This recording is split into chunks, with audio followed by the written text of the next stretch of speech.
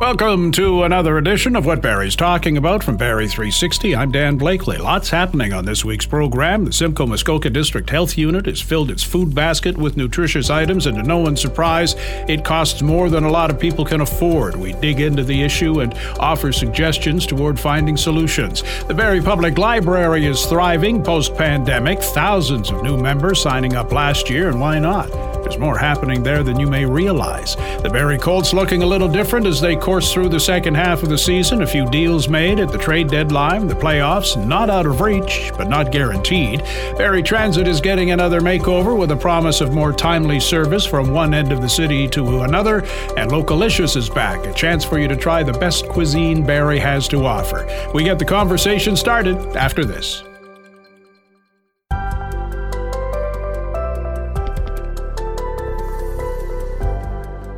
Inflation inched back up in December after a slight decline in November. Not easy for many to fill a shopping cart with nutritious food items. Vanessa Hurley, lead dietitian with the Simcoe-Muskoka District Health Unit, joins us. Give us a rundown from your 2023 Nutritious Food Basket Survey. This year, our household food insecurity stats show that 1 in 5 households just cannot afford food in general, let alone a nutritious diet, but food in general.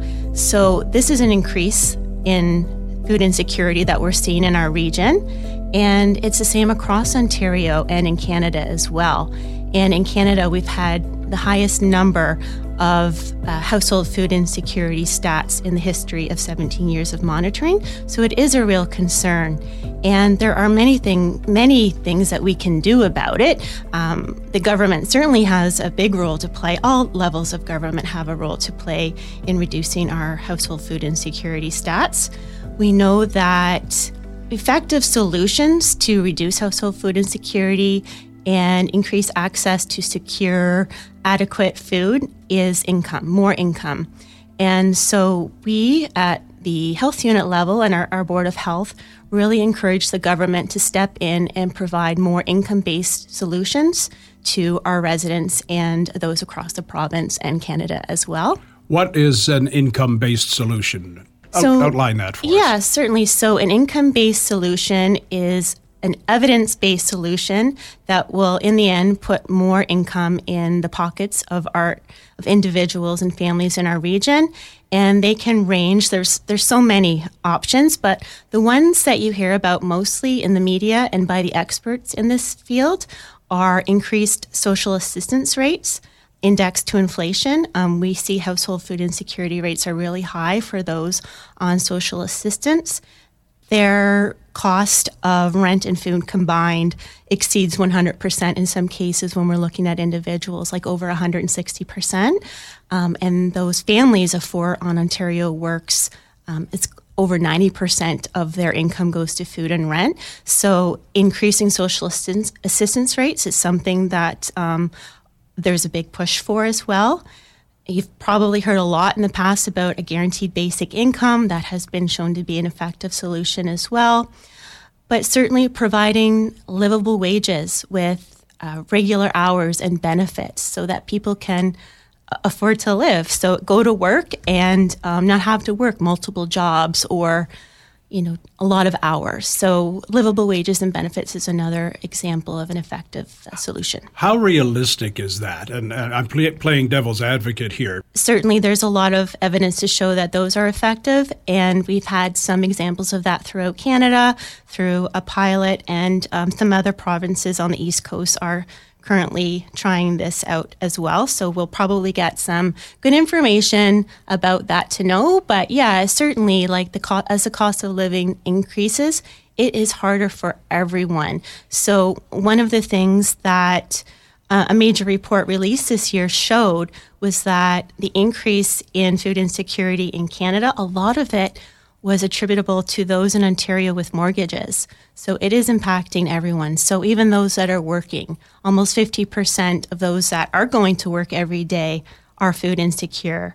And those on social assistance, of course, they definitely have those higher numbers because it's just not enough.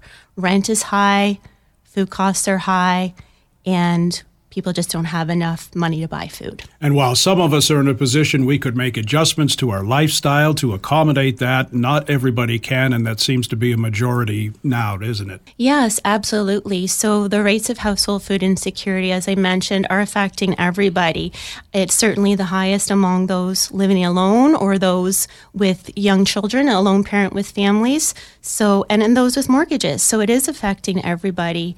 And in the end, we all pay the cost because it is a major public health concern.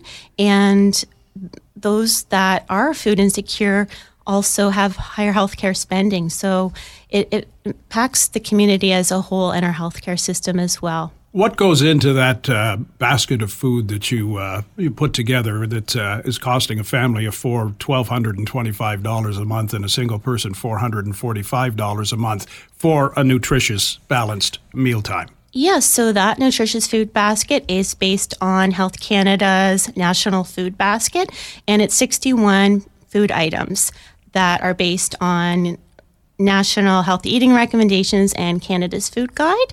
So those are really just 61 basic food items. There's nothing fancy in there. It doesn't consider like cultural foods. It doesn't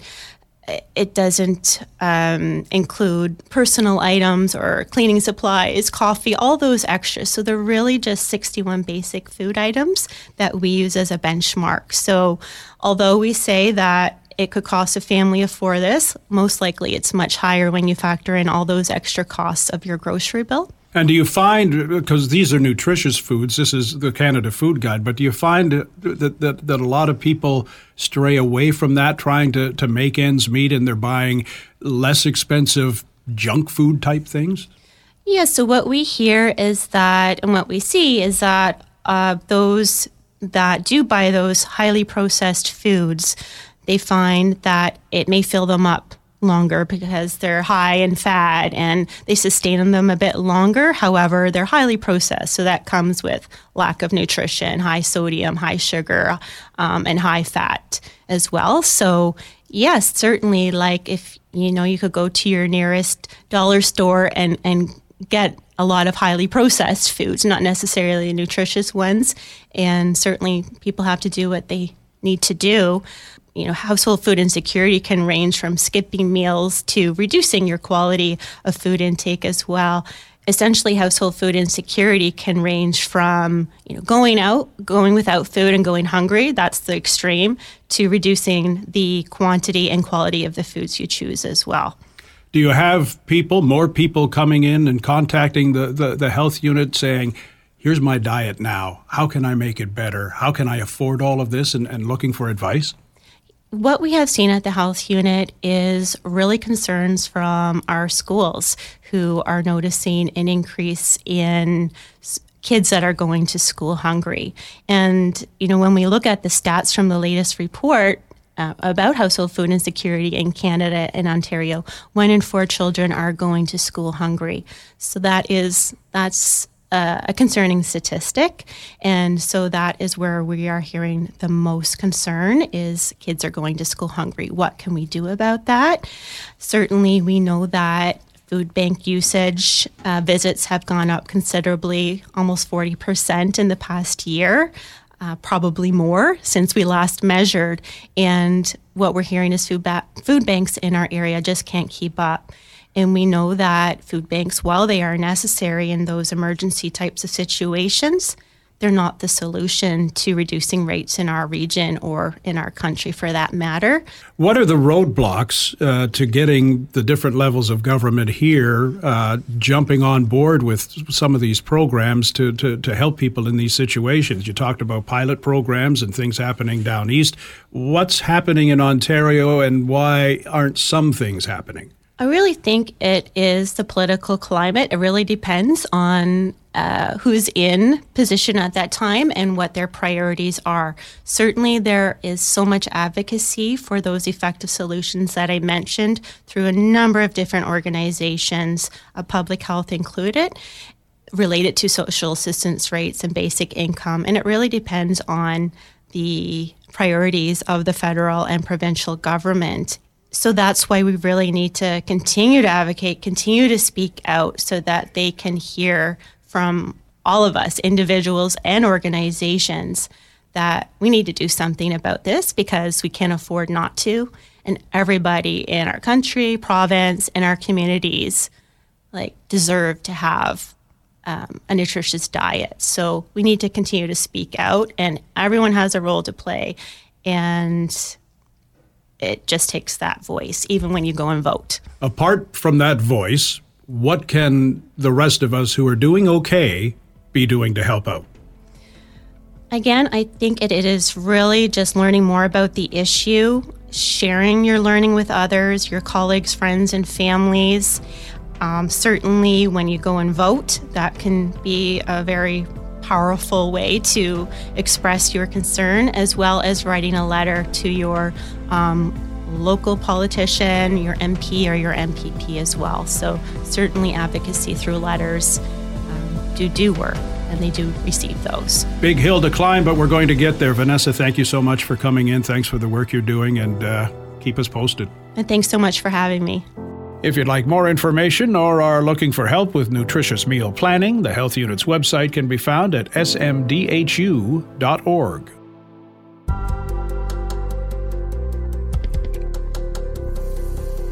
Sounds like getting around town is going to get easier in Barrie. The city has been looking at ways to make Barrie Transit more efficient. Brent Forsyth, Director of Transit for the City of Barrie, lays out the plan for you and Barrie 360's Ian McLennan. Brett, we have to go back to mid-June 2023. City Council approved the implementation of a new transit network for Barrie, 2 phases starting actually this year. Tell us, if you could, what is this new transit network that riders will eventually experience? Yeah, the new network was really a catalyst of the previous direction from council to relocate our terminal, our main terminal hub from downtown to adjacent to the Allendale GO station.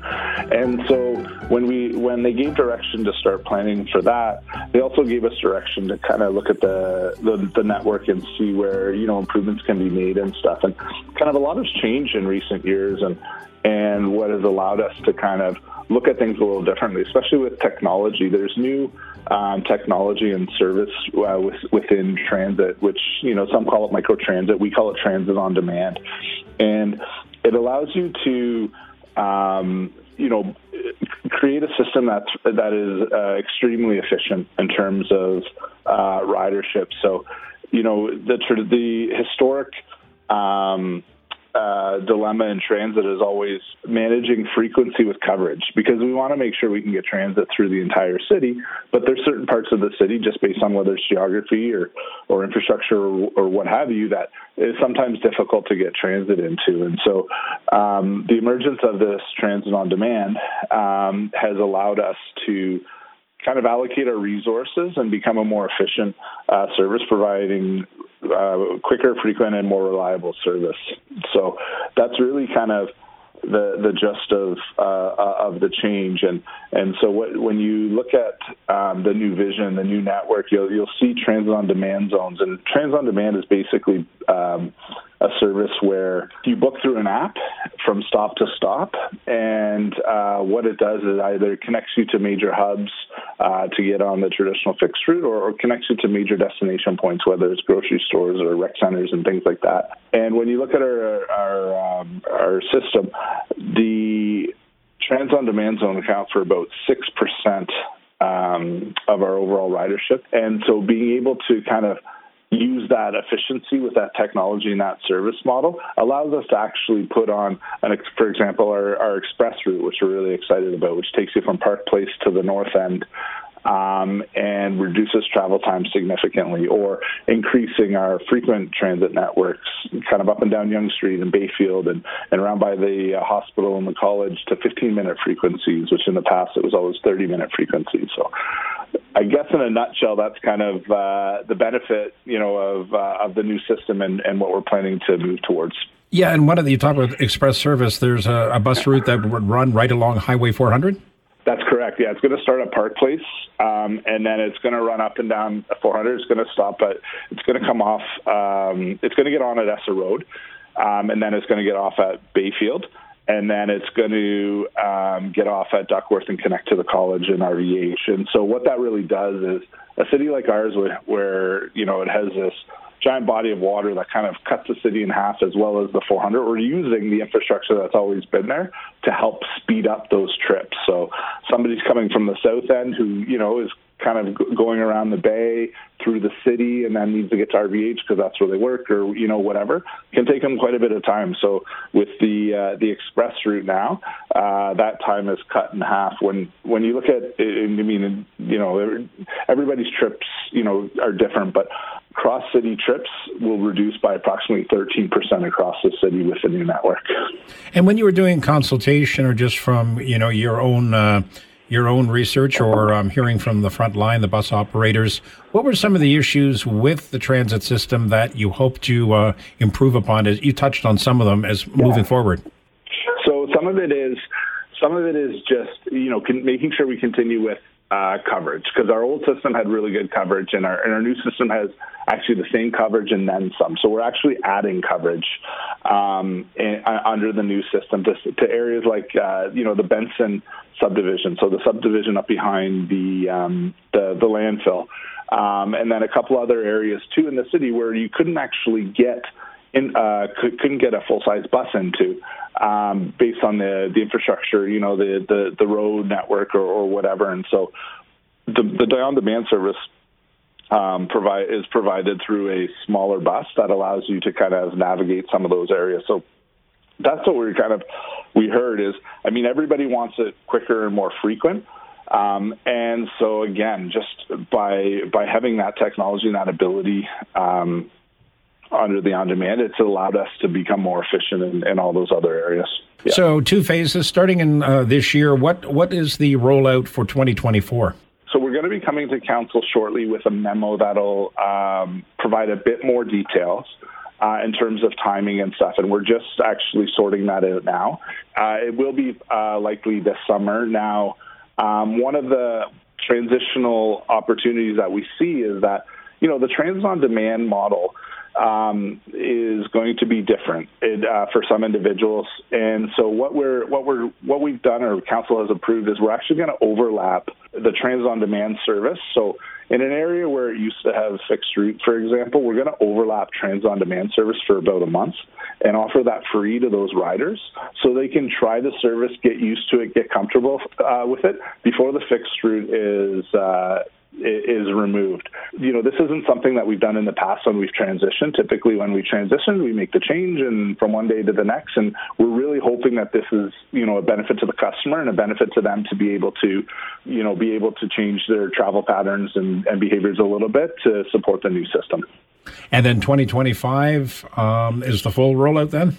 That's correct. 2025 is the full rollout, and it's kind of the same idea, is that in 2025, we would kind of overlay that for the month again in those areas. And the reason why we're phasing it over 2 years is kind of twofold, but essentially it is for the customer in terms of being able to properly support each of the areas as we make these changes, all of our ridership and ensuring that we have the resources to support them through the changes. And there's been a lot. This is a big change for Barrie Transit. You're just recovering, I guess, still from the pandemic. Has the ridership returned to a certain level? Yes, it has actually.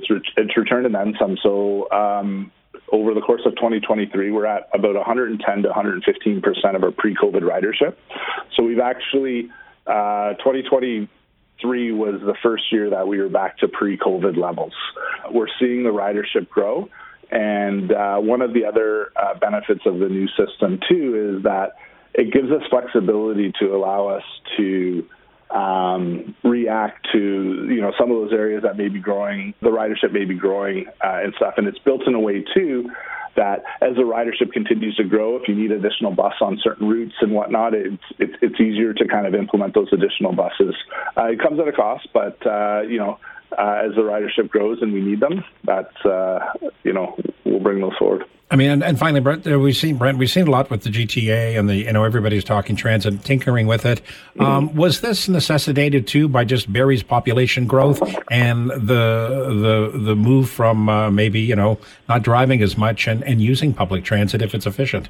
Yeah, absolutely, it is. In fact, one of the items we presented to council as part of this year's budget is growth into the areas of Salem and Hewitt that are currently being built, and trying to get in there early enough before the houses are built and people have already bought that second car to encourage our to use our system. And that's actually another benefit of transit on demand is as those subdivisions are being developed, the infrastructure isn't always there to support a traditional fixed route service. So we're going to be servicing those areas with transit on demand and supporting those residents by linking them with our transit network. And then as the subdivisions mature and are built out and whatnot, and the ridership deems required, then some of those routes may get converted to fixed routes over multiple years or whatever. So it's definitely being built with that in mind too, the growth of the city. The Barrie Colts still in the playoff hunt after making a few trade deadline deals. Not been an easy year for the club, especially on the road. Our Will Conkin takes a look at the recent changes, and here's how they may impact the team from Colts writer and broadcaster Gene Pereira. New year, new roster, and now add new captain to the list. Bo Jelsma was given the C ahead of their 4-3 loss to the Brantford Bulldogs on Saturday. Gene, he said it means the world to him. Maybe touch on that. Yeah, I mean, I don't think they could have picked a better guy to wear the C and be the captain of this hockey club. Bo Jelsma, right from day one, I mean, he's just a heart and soul guy. I don't think anybody works harder. I don't think anybody cares more and takes losses, as hard as he does. He's just a competitor. I mean, through and through. And, he's a leader, and, he'll do, you've seen him in the past, whatever role it is that they want him to play, whoever it is they want him to play with. Bo Jelsma does that, and he's just one of those guys, and it's really nice to see him rewarded for that. I mean, obviously, wearing captaincy, puts kind of focus on you, and for a young team now, to have Bo as a leader, this guy just sets a great example. Be it in practice or be it in games, he just works his butt off, and if you want the team looking up to one guy, he's the guy that you want them looking up to. So, Gene, earlier I mentioned the new look roster, but what's going on with Brendan Sarazotti and the deal acquiring him for Jacob Frasca? Sarazotti isn't coming to the Colts and decided to go to school instead. Break down that situation. What's going on? Yeah, it was the first trade that Barrie made at the deadline in dealing Jacob Frasca for some picks, and back they got Brendan Sarazotti, who was an extra, going to be the extra overage, and the Sioux sent him to Barrie, and he would have been a good addition, a scorer, a guy who could provide points, play top 6 minutes, and also on the power play. So he certainly would have got some points here. But Brendan just decided that he was going to go to school and kind of go on that path and not report to the Barrie Colts. And I guess talking to Marty Williamson, he insinuated that the Sioux Greyhounds knew beforehand that Sarazotti wasn't going to report, and they still made the trade. So I think it's something that the league is going to have to look at one point and kind of assess the trade. I mean, it's not going to get reversed at this point, but whether there's some kind of other type of compensation, a draft pick, or so on, if they determine that the Sioux, dealt a player that they knew wasn't going to report and kept that quiet, then I think there's something they have to look at. But from a standpoint of Brendan Sarazotti, I remember Dave Chant some years ago. A similar situation, came over from the Branson Battalion in the so-called dump deal where the battalion were going for it. They got Brian Finley and Tyler Hancock, and David Chant said he was just completely thinking about as well not reporting and going to school, and he ended up staying in Barrie and played an over-age year, and they went to the championship, and he said it was the best year of hockey he had. So, it's a decision that he thinks, to this day that, he's really glad that he stayed. And I think Brendan, could have been a key part of a young club here, drive to the playoffs. And, look, if you want to showcase your talent, there's a ton of scouts and stands in OHL rinks, and it's the place to do it. There you go. So overall, though, what do you make of the different look Colts? Well, it's certainly a young team, and I think they're going to go through some struggles. I think scoring is going to be probably one of their bigger issues. They just having that elite score, and you move Chalet, and Frasca was a big part of that offense as well. But what it means is it means opportunity. It means opportunity for other guys to step up, be it getting an opportunity on the power play or getting more ice time, and so you'll see, I think, young guys. I mean, Riley Patterson has really taken another step in his game.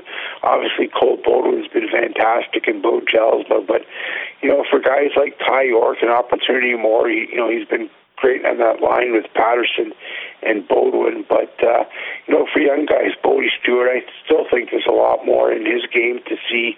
And you got Kyle Morey coming over from Kitchener, who's going to get more ice time, and that's what it means. It's opportunity, and here's your chance to kind of show your coach that next year you can be a big part of the hockey club and play important minutes, and that's what it does. Is you find out what you got on the roster.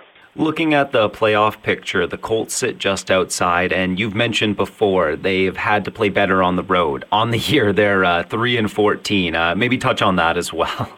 Yeah, it's been a real tough go on the road. I mean, last week, the loss in Niagara wasn't great. I thought they were kind of vanilla in that game, and there's such night and day from home. I mean, Saturday's game against Brantford, they lose 4-3, but they were really good in that game, but away they just don't seem to have the same life, the same jump, and they haven't won a game since November 10th on the road, that one back in Mississauga. So, if this team wants to make the playoffs, they're in a battle with Peterborough, and now Niagara's kind of crept into the picture as well for that last eighth and last playoff spot in the East. They're gonna have to win, get some points here on the road, and they're just gonna have to find a way. And I think it's talking to Marty Williamson, there's been a bit of frustration. He had mentioned, look, it's a young club, and you don't have the last line change, and so he can't get the matchups he wants a bit as much on the road as he does at home. But still, these young guys are going to have to figure it out here, and I think it's pretty clear to me that if they're to sneak into that final playoff spot and get some playoff experience, they're going to have to start getting some points on the road. Well, the Colts, they host the Wolves tonight, Ice Dogs on Saturday, and hopefully they can switch the road woes around when they head to Sudbury on Sunday. Pleasure as always, Gene. Thanks, Phil.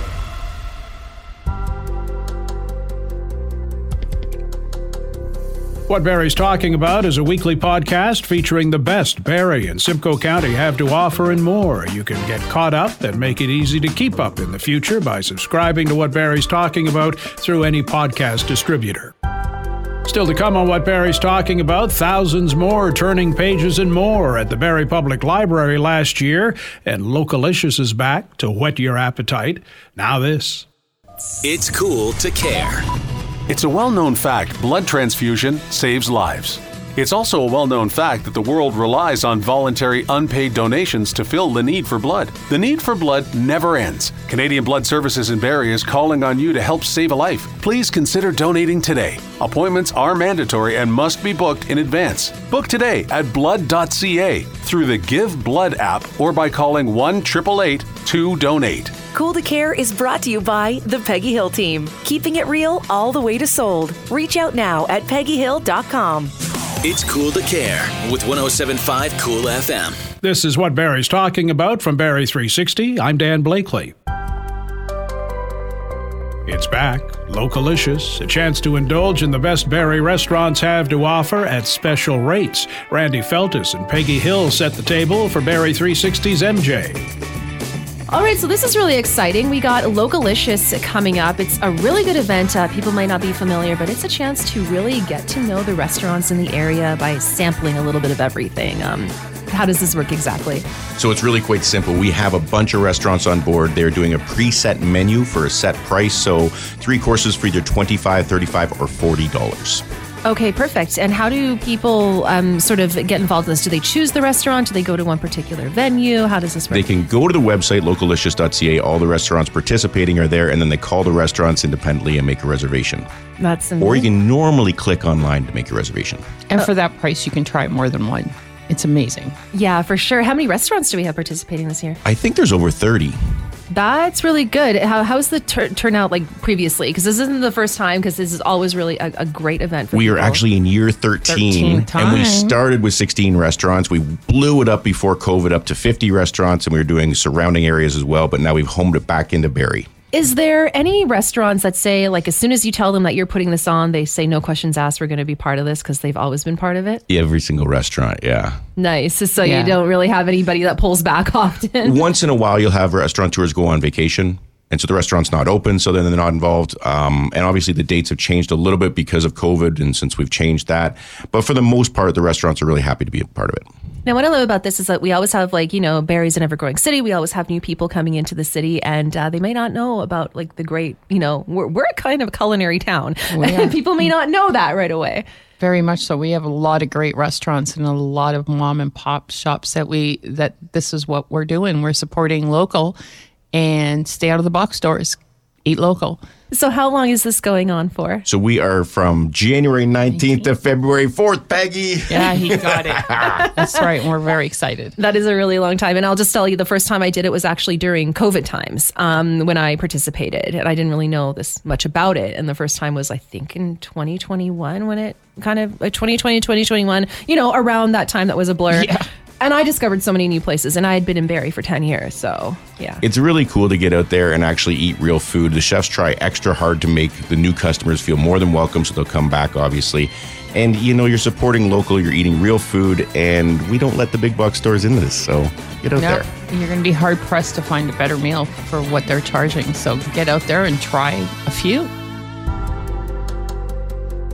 This is what Barrie's talking about. From Barrie 360, I'm Dan Blakely, joined by Lauren Jessup, the CEO from the Barrie Public Library. The library wasn't immune to the pitfalls of the pandemic, took a big hit, but you've battled back well by the looks of this annual report.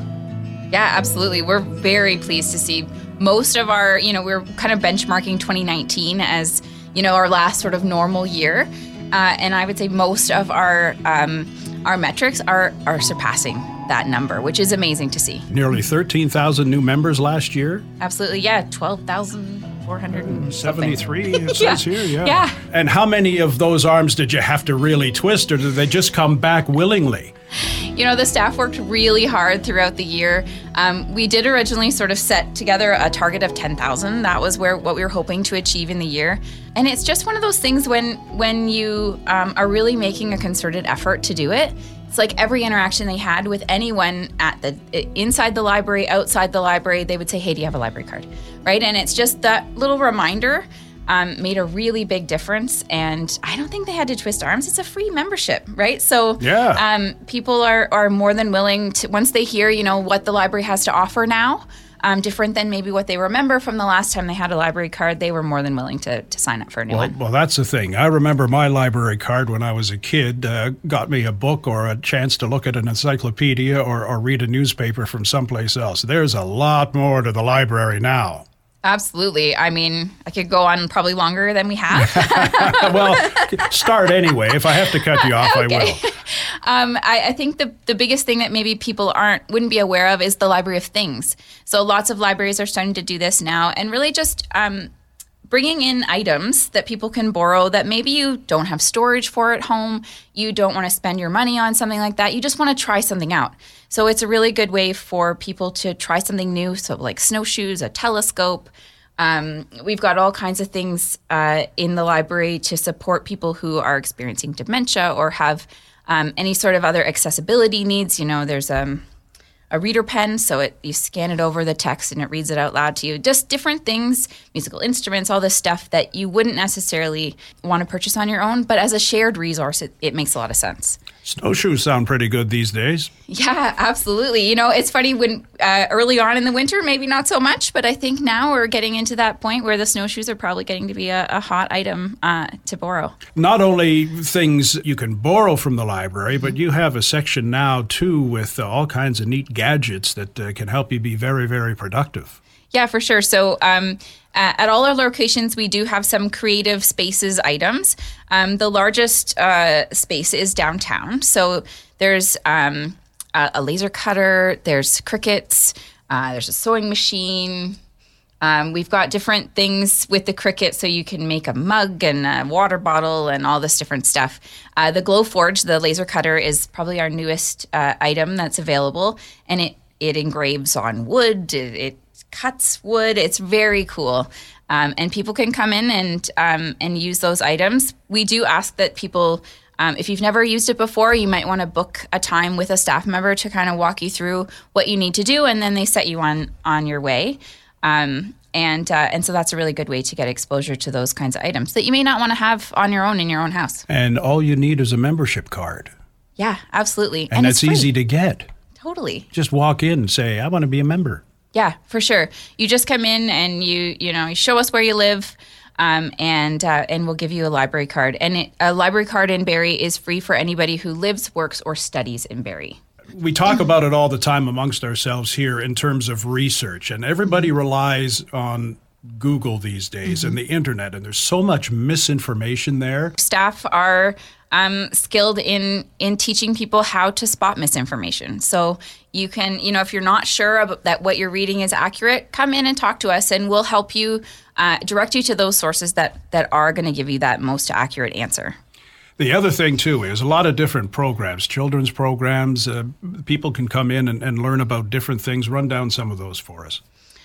We were really busy over the Christmas break with children's programming. It was packed in there. The theme for the break was sort of knights and medieval times sort of thing. So all of the programs sort of centered around on that. I was in one day, and they had some local people coming in, and they had swords, and they were teaching the kids how to, what the different swords were for and all that kind of stuff.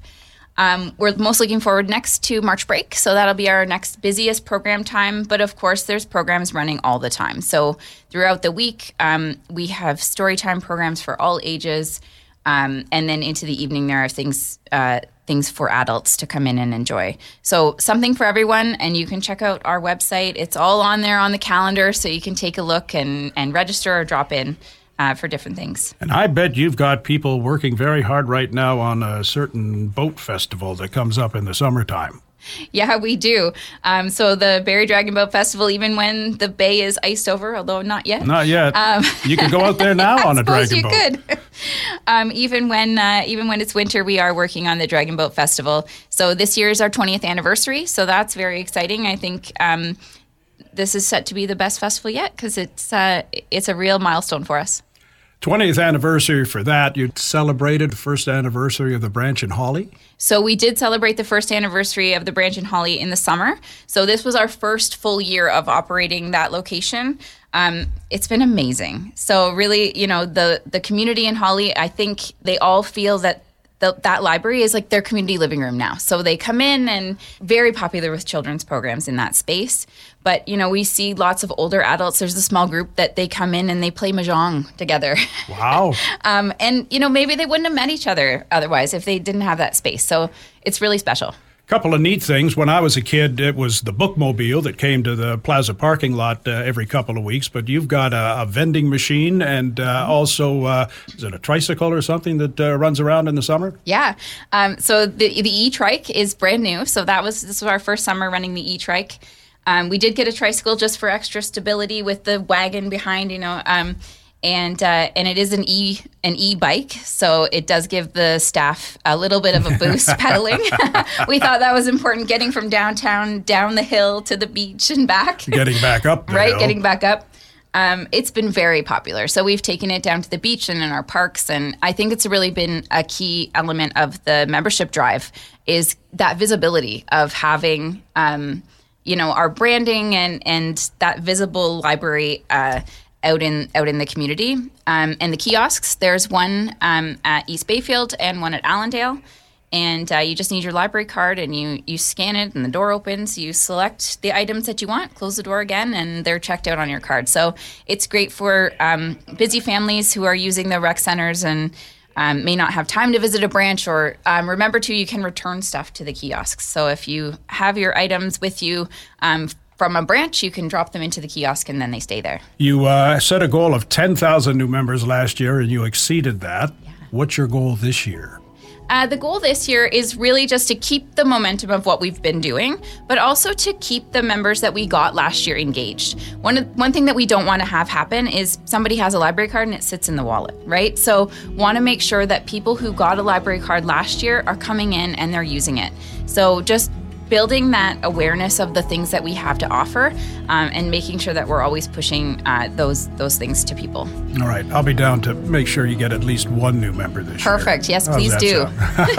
Please do. It's the latest, it's the greatest, it's the library is what they said when I was a kid. Lauren, thanks so much for coming in. Thanks for all the great work you're doing at the Barrie Public Library. Thanks so much for having me.